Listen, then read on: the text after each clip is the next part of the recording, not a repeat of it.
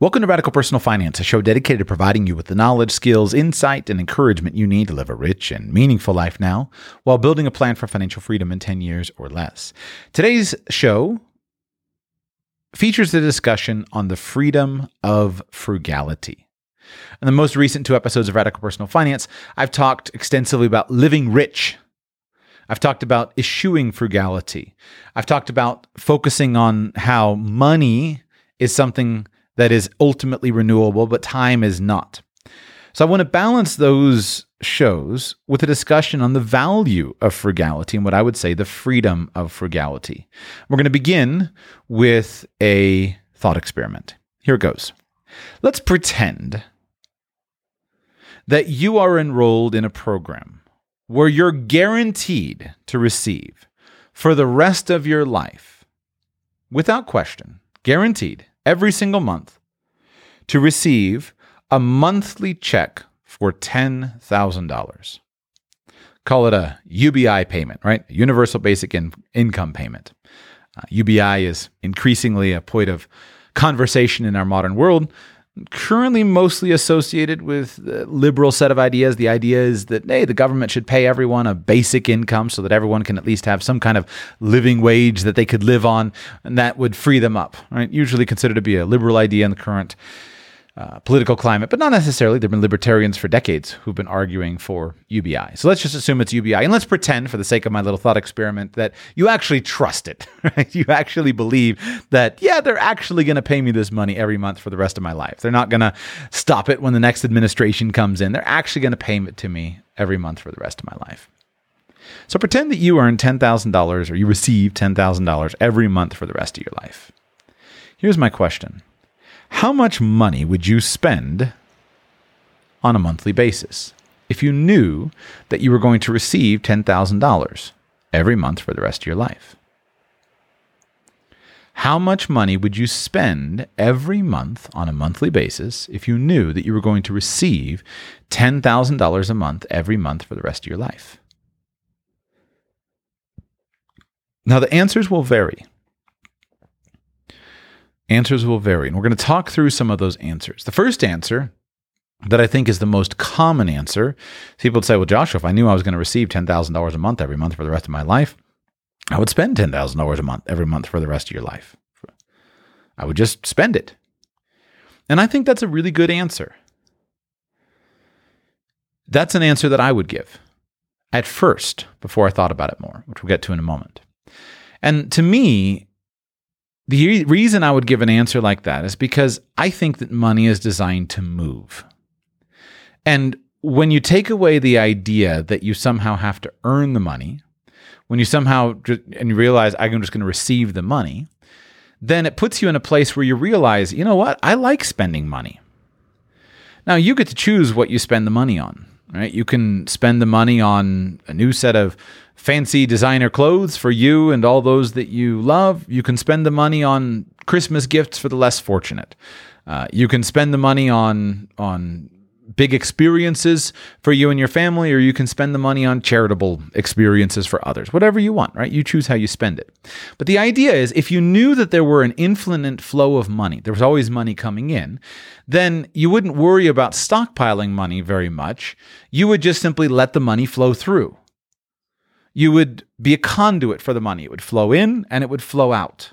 And you wouldn't try to reserve it just for the rainy day because you knew the money is coming in. Okay, that's the first thing. And to me, when I think that through and realize that what it shows me is, yeah, you know what? I do like spending money.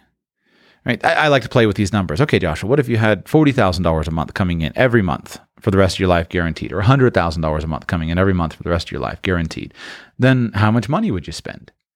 And the point is that we would spend it. We would pass it on if we knew we didn't need it for the future. Now, that's the first lesson that we have when we go out of our thought experiment. If we come to the real world, where very few of us have a guaranteed income, no matter what, of $10,000 a month for the rest of our life, and we think about the fact that I have to earn money, we quickly realize that, you know what? Something could happen to my income. And so why would I choose to be frugal? And here I'm going to define frugality as simply spending less money than I have coming in. Why would I choose to be frugal and spend less than I make? Well, because there could be some sense of uncertainty with what I make. I think that's true. I think that's right. Notice I had to give all my qualifiers. You actually believe that the money's going to come in the rest of your month. You can do this, by the way. This is a strategy that I've recommended to many people who are retiring. It's just simply buy an annuity. All right. This is what you can do for yourself if you simply go and buy a commercial annuity. You can go to an insurance company, you can give them a lump sum of money, and they'll give you a payment that's going to come in every single month for the rest of your life. And that can actually help people to feel very confident and feel very able to budget their money because they have a paycheck. It comes in as an annuity payment, like your Social Security is an annuity payment, or a pension, a defined benefit pension, if you're enrolled in one of those, is an annuity payment. So, but you recognize, hey, something could happen. If you bought a commercial annuity, you would probably still want to have a little bit of money on the side, even if you spent most of it, because you recognize there could be a problem with the bank transfer. There could be an issue from time to time, and that money might not come in. So the first benefit of frugality is it provides against the uncertainty of income. And that's extremely valuable. Extremely valuable. Let's not minimize that. Now, back to our thought experiment. You got the $10,000 a month coming in. Maybe you say, I'm going to save a little bit of money to take care of any risk of the income stopping, but I have a high degree of confidence in this. What else would you do? Well, one thing you might do is you might realize that in some months, you might want to spend more than $10,000. Maybe your normal spending is $10,000 a month, but there might be months in which you want to spend $15,000. Maybe you want to take an extra trip, right? Go snow skiing or go to the Caribbean in the middle of the winter or whatever. And so you would practice some frugality to stockpile some money for big purchases. You would save for purchases. And that's a major benefit of frugality.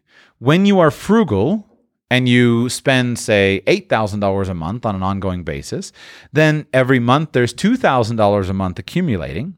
And so after, say, 6 months, now there's an extra $12,000. So in that month, if you want to spend $22,000 per month, you can.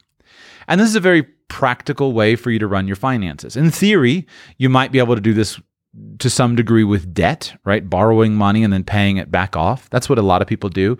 Instead of saving up for a car, they choose to buy a car and have payments, and they just pay off those payments out of their income. And that works.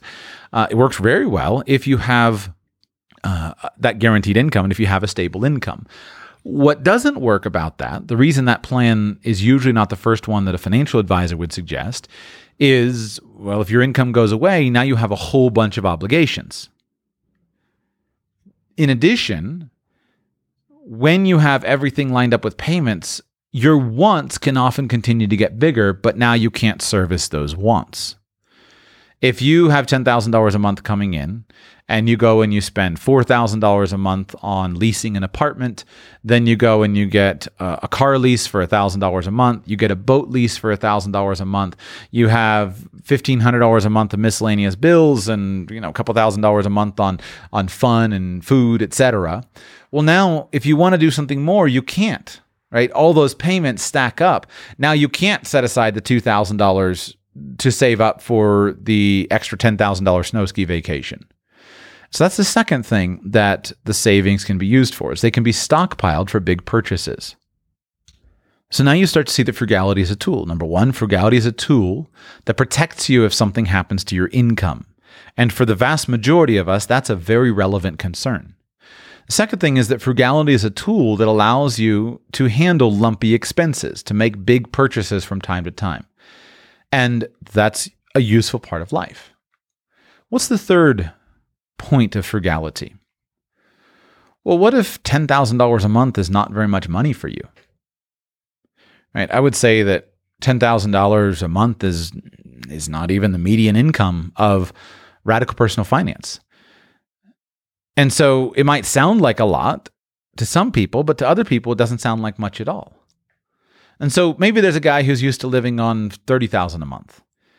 For him, $10,000 a month is not fun. His financial thermostat is calibrated very differently. It's in a very different space. And so what would that guy do? Imagine a wealthy person that you know and look up to. I don't know, a Warren Buffett or a Bill Gates or a Elon Musk, maybe a Mark Cuban or a Donald Trump, or, some guy that you look up to and you admire as this is a person who is good with money. What would they do if they woke up and they had nothing, but they had $10,000 a month?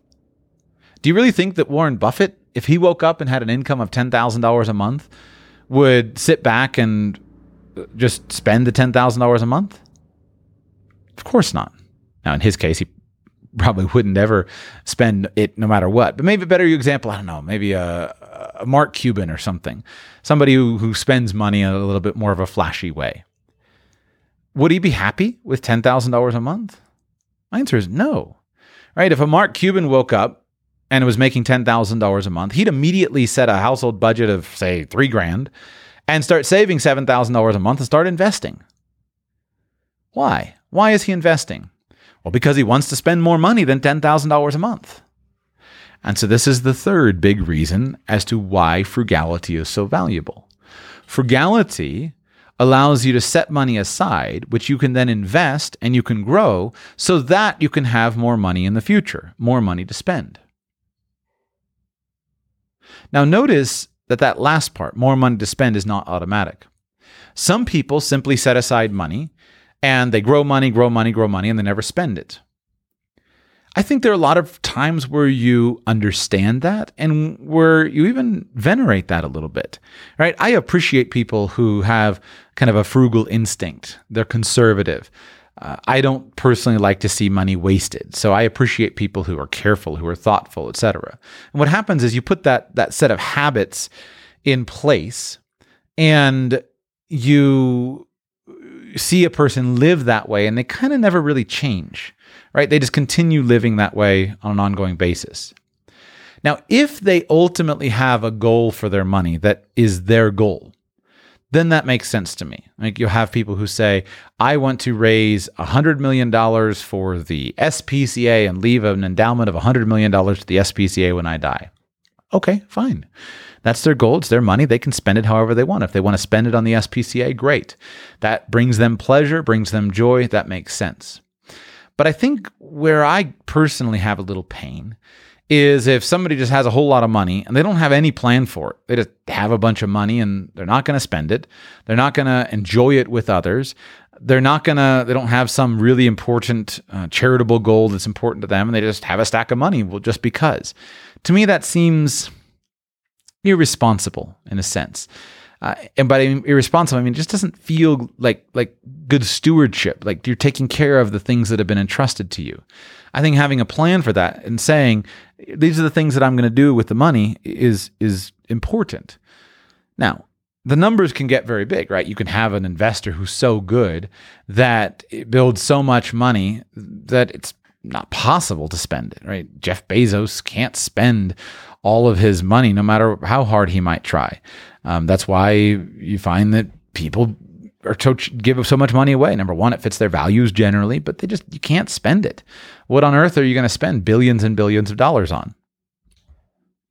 But the point stands that if you had $10,000 per month of income, and if you wanted to have more than $10,000 a month of income, you could use frugality as a tool to allow you to set money aside so you could invest it and use it to make more money. Now, would you want to do that? Depends, right? How much more money do you want? And that's where we get to a very personalized decision.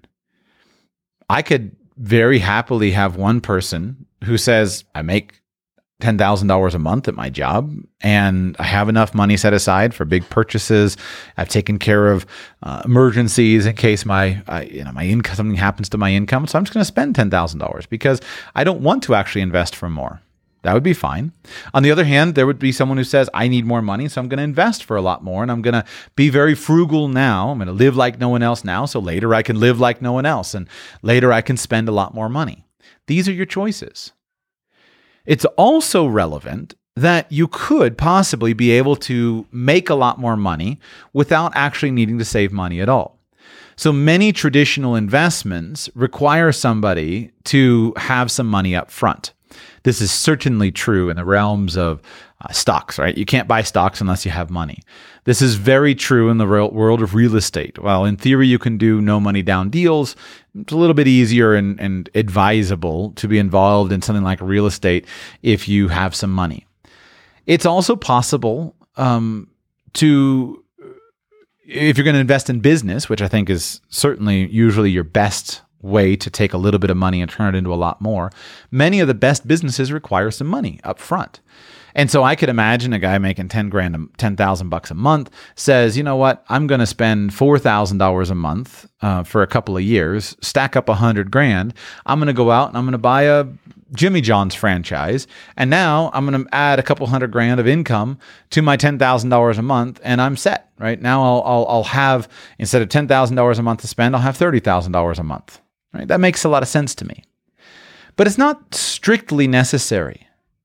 There may be a guy who's working at a business where he doesn't need any investment capital, but he's got an idea. He's programming an app, right? Some of these things that are immaterial. He's programming an app or building a digital company. He doesn't need to spend a lot of money on plants and equipment and salaries. He's just focusing on building something on the side. Maybe you got a guy who's trying to build an intellectual property portfolio. He's writing books that he's selling. He's writing music that he's selling, or making songs, to some kind of intellectual property or copyrights or patents.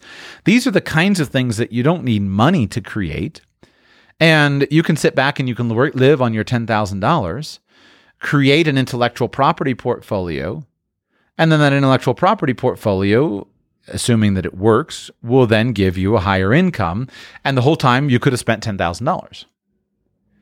So I'm giving you these examples because these are the tools that you and I have available to us in real life. Yes, we do have to actually go and earn the money. I don't have $10,000 a month of UBI. You might, right? Maybe your father set up a trust for you and allowed you to do that. I have a good friend of mine. His dad had a bunch of oil wells, bought a bunch of oil wells, left them all in a trust. And, for his entire life, he always had several thousands of dollars a month that came in from his oil well, from the family oil investments. And I think that's great, right? It always provided him with an ability to live a lot better than his salary would indicate that he could. Many people would just live on that money. He didn't. He would go and take jobs and have jobs, but he never really worked at any big jobs just because he had the money to spend, and he was able to live well. And that's reasonable. So the point is that you and I might not have the ability to live on $10,000 of UBI, but we still have that same choice with regard to our frugality. So do you want to spend the whole $10,000? Well, if you're going to spend the whole $10,000, then you would need to value the things that a $10,000 lifestyle would get you. So for example, I can easily spend $10,000 and easily do that and have that be a very good lifestyle based upon the size of family that I have. Because of the family connections that I have and the number of children and whatnot, for the kind of place that I want to live in and the expenses that come with children and the things that I want to do with children, I could easily spend $10,000 a month. And so this is where we go back to that question of frugality, of should I be frugal? If I'm making $10,000 a month and I have at this stage of life the ability to easily spend the $10,000 a month without it feeling like all that much money, then should I just live on an artificially low number so that later I can have more money? Or should I go ahead and have the bigger house, have the bigger car, take the nicer trips, things like that now? Now, I can fast forward in my mind. Certainly, once you get used to spending money is generally always easy. But I'll give you an example. As a father of 4 young children, if I'm going to take my family on a trip, it is not a relaxing thing for me. My children have too many things that they want to do, and so it's not relaxing. And so I'm going to schedule activities, I'm going to schedule events, I'm going to schedule all kinds of things. But now fast forward. Let's pretend that I'm 50 something years old. I've got all my children are grown, and I don't. And now you're going to say, Joshua, take 3 weeks off. Well, now, my wife and I, we could get in the car. We could drive to a pretty spot by a brook somewhere, pop a couple of chairs on the ground, and sit and happily read all day long for 3 weeks. I could be happy as a clam, just sitting in a chair and reading for 3 weeks straight and not spending a dime. I can get the money from the bookstore, etc. And so I could be happy as a clam living in a modest apartment in a pretty place. I don't need a lot of money to spend. I could go out to eat from time to time, but I don't particularly care for that food. My waistline doesn't do well with big restaurant food. And so I can live very happily as, if it's just my wife and I, and we're empty nesters on a lot lower income. And so these are where that proper introspection that I've been encouraging, I think, comes into play. Let's say you got the $10,000 income now. Well, do you save it so that in the future you can have a $15,000 income or a $20,000 income? Well, if your life arc trajectory looks like something like mine does, it might be more valuable for you to spend the $10,000 now than later. It might be more fun to spend the money on experiences with your children. It might be more useful for you to spend the money on a higher class of private school where your children join a different social class. It might be more useful for them than for you to have more money to spend down the road. Now, I want to focus on this point that I led off with, but haven't talked much about it. Frugality gives you freedom. Notice in the three things I said. Number one, frugality covers you in case of loss of income. If you could imagine that our $10,000 example was from a trust fund baby, right? Got a buddy of yours. He's a trust fund baby, grew up. Dad says, here's 10 grand the rest every month for the rest of your life. And he just spends it all. Well, he's not going to be very free. Yes, he will have a lot of fun, right? Enjoy his life, buy his fancy stuff, etc. But if there's some risk of something happening to that $10,000, he's kind of stuck. If dad all of a sudden starts doing things that he doesn't think dad should do, or dad starts putting requirements on him, what does he do? Does he roll over and do what dad says? Or does he say, no, dad, I'm going to go my own way? Well, dad can disinherit him at any time. And so you could imagine that guy who has $10,000 a month and that's it, he's pretty well dependent and he's going to follow the rules. Well, what about you and me? Right? If I earn $10,000 a month at my job and I spend all the money, I'm not really very free. My boss says, do this thing that I may not agree with. It's going to be hard for me to stand up and say, no, boss, I'm not going to do that. Because I know I need this money. What am I going to do without this money? My whole life can fall apart if I don't have this money. If I've spent the whole $10,000, then I lose it because I get fired from this job. I'm out on the street next month. So when you insert frugality into our lives, and the guy who makes 10,000 saves 4, or saves 1,000, or saves 2, or whatever, that buys him freedom.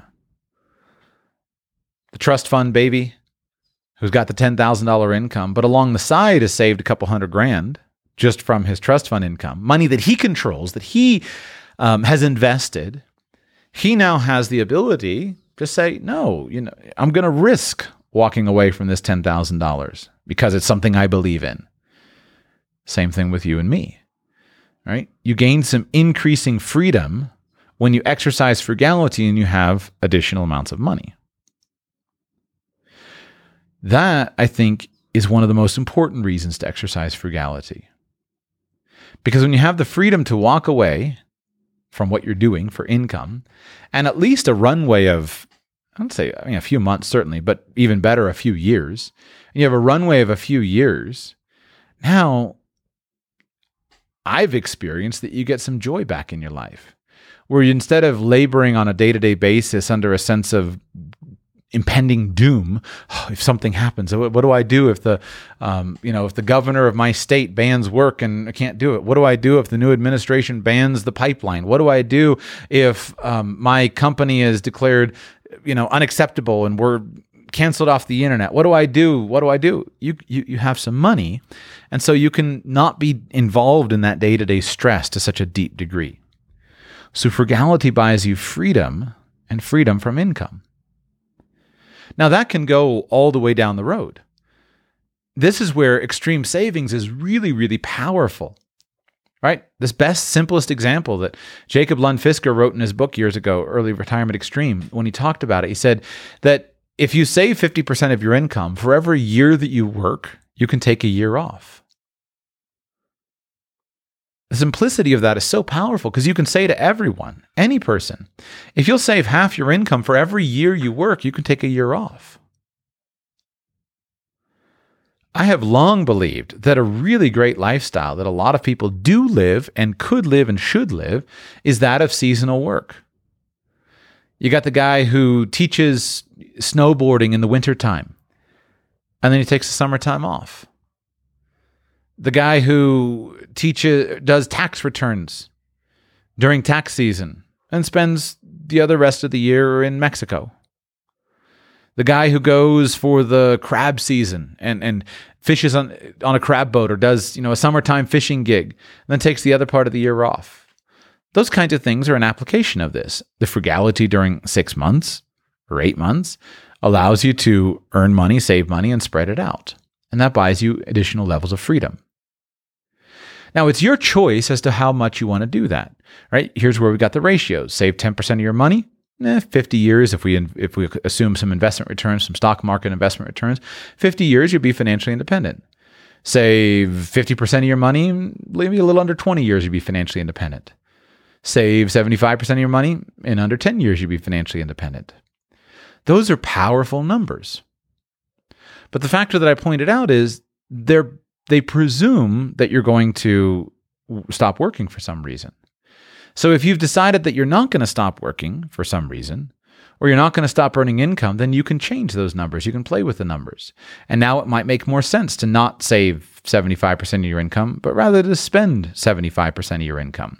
You still want the freedom, but the slower path is fine. Then back to number 2. Frugality buys you freedom for big purchases.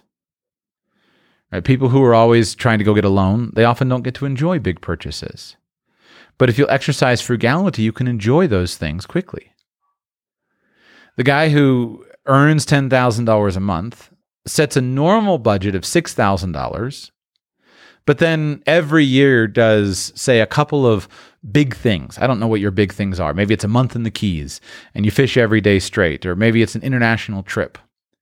Those memorable experiences add some spice to life.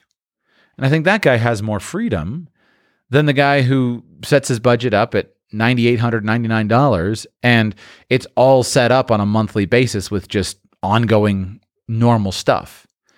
If you eat out at a restaurant 4 nights a week, you kind of forget about restaurants. They don't become that special to you at that point in time versus the special experiences. And so I think there's an element of freedom there, but you certainly just have the freedom to make big purchases and to buy things that are special to you, that are meaningful to you.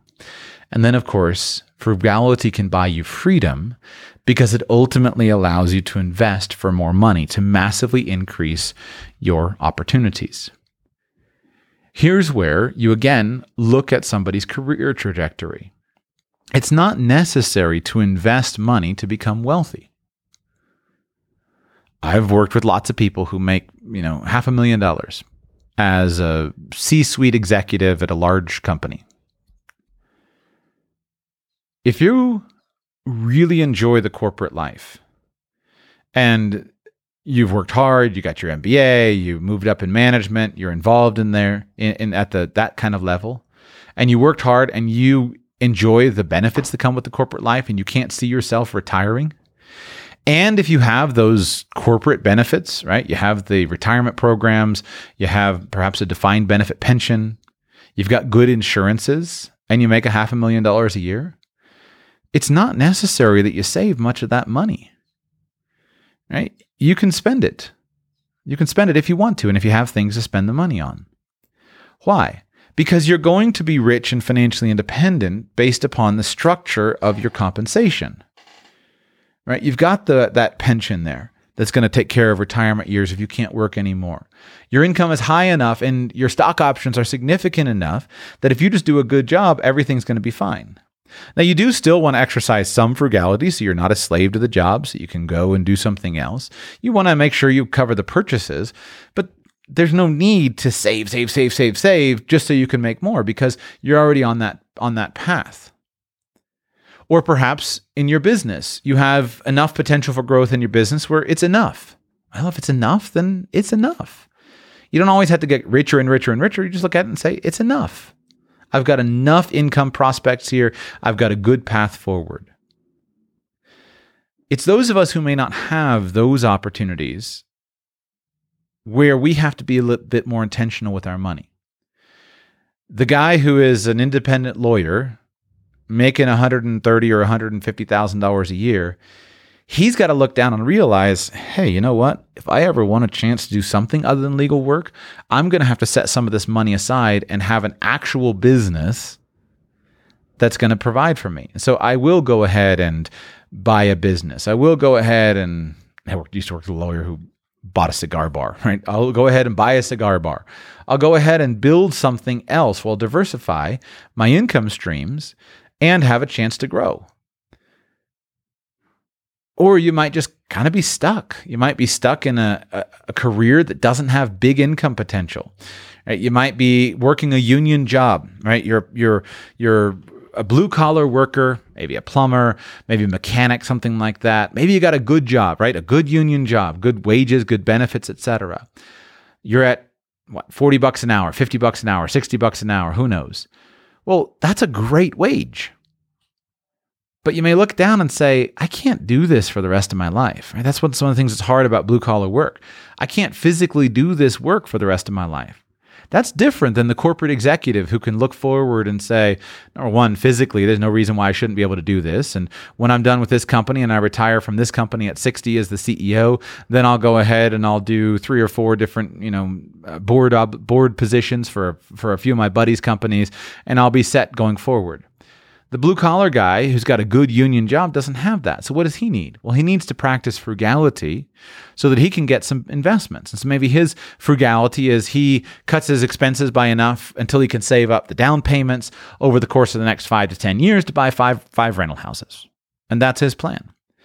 And that works. That's where frugality really makes a big difference. It works. It buys you freedom. I don't think I'm going to belabor the points anymore. I want to simply illustrate that frugality does buy you freedom. So don't ignore the value of frugality, but do an honest analysis of your circumstances.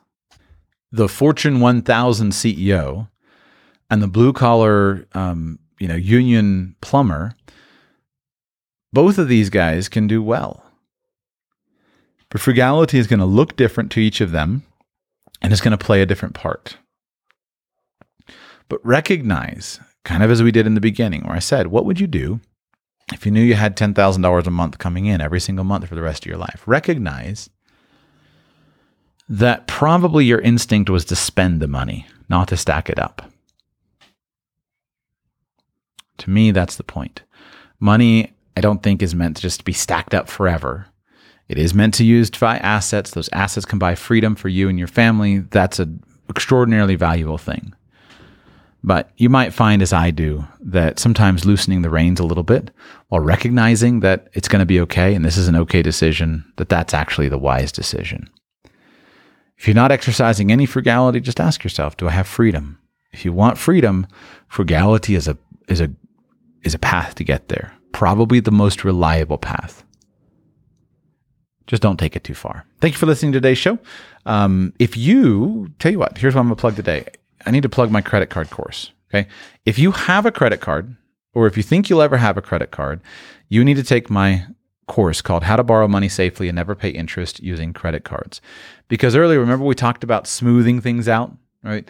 Credit cards are an incredibly valuable tool in doing that.